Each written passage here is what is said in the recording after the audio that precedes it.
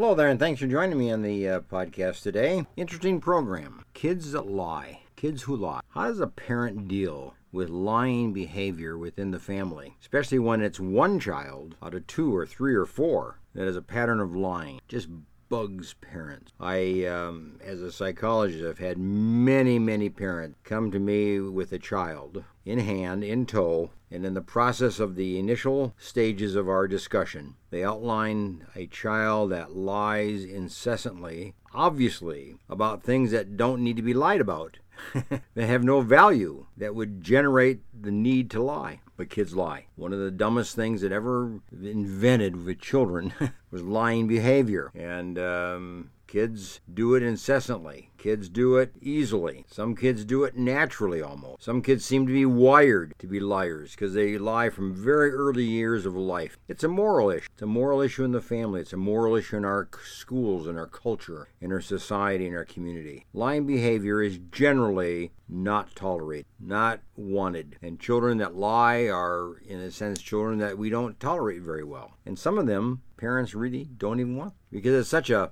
difficult problem to solve. As a therapist, I have worked with many children to try to solve the issue of lying behavior. Session after session, month after month after month, we tackle this issue from various angles to why a child might lie and how a child might overcome lying behavior and see the alternative and see the better way of life than lying behavior. So we have a hard time dealing with lying behavior. You know, we have to come up with creative answers. Sometimes we have to come up with pretty profound answers. Sometimes we have to read the research and see how the research tells us about lying behavior, what it tells us about a particular child and why a particular child might lie. You got to be wise as a therapist, and you have to do your homework, and you have to think it through. You know, and just in kind of a little different sidelight, Bill Gates is noted to have said something to this effect: if I have a difficult problem to solve, I try to hire a person that's lazy. Why? Because lazy people will come out with a problem solution that's easy. It's the easy way of doing something. That's what lazy people do. So Bill Gates has found that lazy people have a role to play in his corporation, especially in handling difficult problems. Lazy people will find an easy way to solve the problem. And thought about it that way. Well, lying behavior is something similar to that. What do you do to solve a lying behavior in a child? Well, first of all, let's go to some of the research. A study that was done not too long ago, University of Southern California. 108 people classified as either a liar or a truth teller. And then they measured the electrical activity of the brain, magnetic resonance imaging, MRI of the brain, particularly of the prefrontal cortex, part just above the eyes and just in back of the forehead. We know that this is an area of the brain that controls strategizing, problem solving, quick thinking, decision making, forward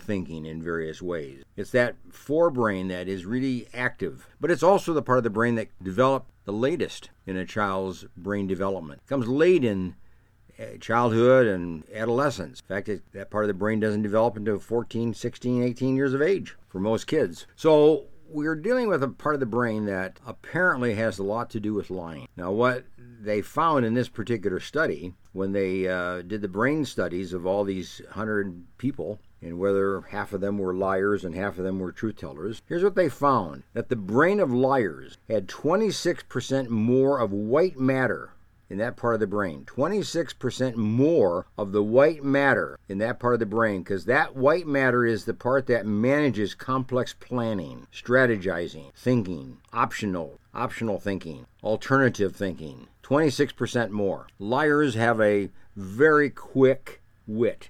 They have a very quick mind. They can think of alternatives. They can think of options. They can think of ways to answer questions. They can think of ways to deal with an issue. They are quick thinkers. 26% more white matter. But on the other hand, they also had 14% less gray matter. So we have 26% more white matter and 14% less gray matter. That's liars as compared to truth tellers. It's the brain of the gray matter of the brain is the part that regulates impulse control, or contributes to the control of impulses. So what you have here then is a child, perhaps, or an adult, that is known to lie, has a pattern of lying, has a brain that has a quick sense of action, thinking it through, coming up with a solution, coming up with an answer, coming up with an alternative, strategizing some kind of a answer to a question. Very quick wit on that. But when it comes to impulse control, the ability to hold and to not lie, but to keep it within and just deal with an issue and tell the truth, they have 14% less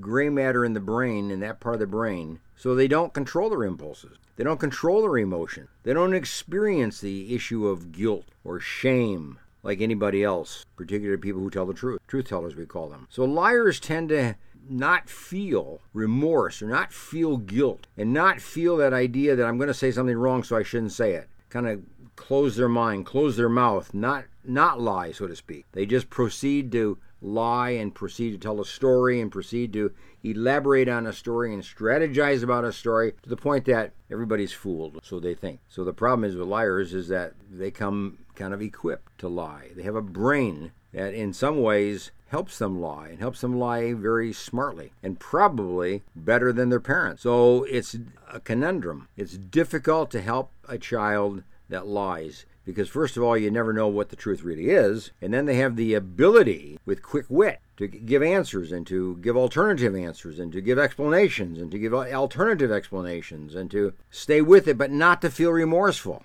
not to feel guilty, not to feel shame. So you're dealing with a child that's very complex and an issue of lying that is very complex. So I do recommend, even though it's difficult to solve, even though it's difficult and it's very hard to solve, even for a therapist to solve, make sure your child and you as parents find a therapist you can work with. And it might take a week of meetings. It might take months of meetings. It might take years of meetings to get on top of this issue of lying behavior in this a particular child that's geared to it, wired to it, skilled in it. And every time a child lies and gets by with it, they get better at it. Every time a child misrepresents the truth and is able to gain some benefit from that, they get better at it. See, lying behavior is reinforced. Lying behavior is rewarded. So over time, they get better. And you as a parent get more frustrated. So what do? Well, a parent and a therapist has to do a couple things. Number one is work on the remorse part of it. Help the child feel remorse. It doesn't come naturally. It doesn't come just automatically. You have to help the child see that lying hurts people, that lying creates problems for people, that lying does something to the heart of other people for which you hope that they can learn how to be remorseful and avoid that kind of behavior. You have to help a child feel remorse upon lying and to help them understand what remorse is and how remorse is experienced by their brothers and their sisters and their parents and their grandparents and their teachers and their friends and so on. Remorse comes with negative consequences. So you have to help them have the negative consequences to feel the remorse. And you have to help them develop the remorse so that they can appreciate what negative consequences really are. They work together. So that's one component. Work on remorse.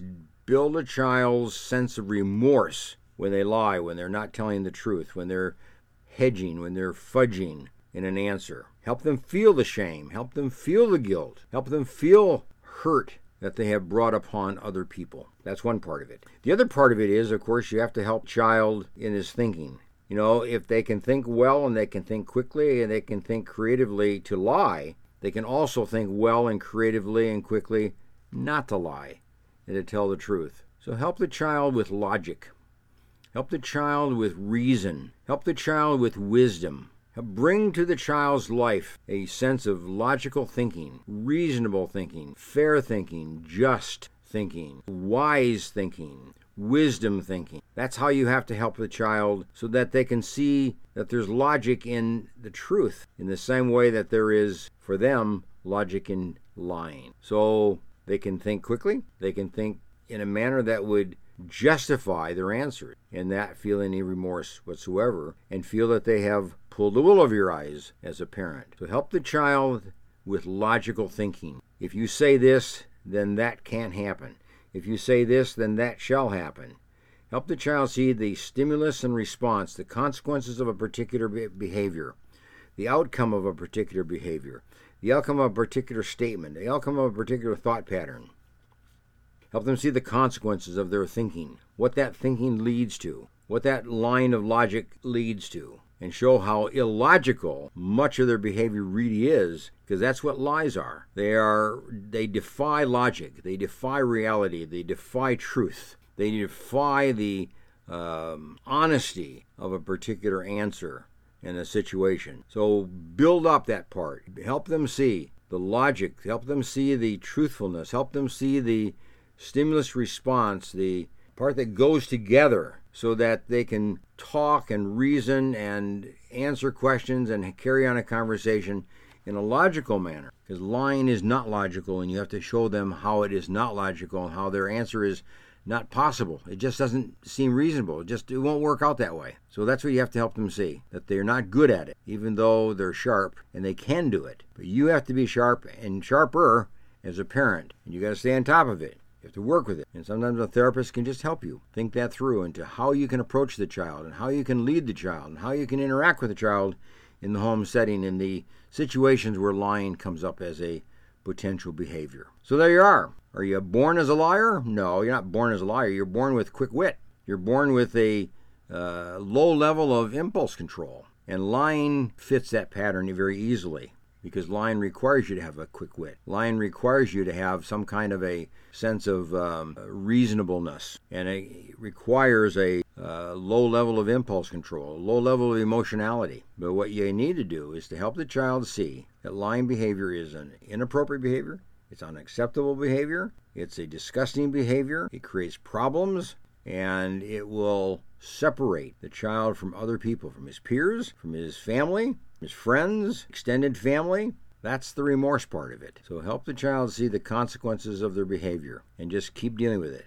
Don't get mad, but be reasonable. Don't get frustrated, but just deal with it straightforwardly, rationally, reasonably, and use this kind of a strategy to help. Well, thanks for joining us today on the podcast, and glad to have you. Go to my website, www.booksbyhedberg.com. Get the book there, Dr. Teach Me to Parent. These are the kind of child-parent situations that I speak about in the book that I wrote, Dr. Teach Me to Parent. It's a good book for parenting, and you'll find a lot of guidance in there in terms of different kind of situations to deal with as a parent when you deal with your child. So thanks for joining me, and bye for now.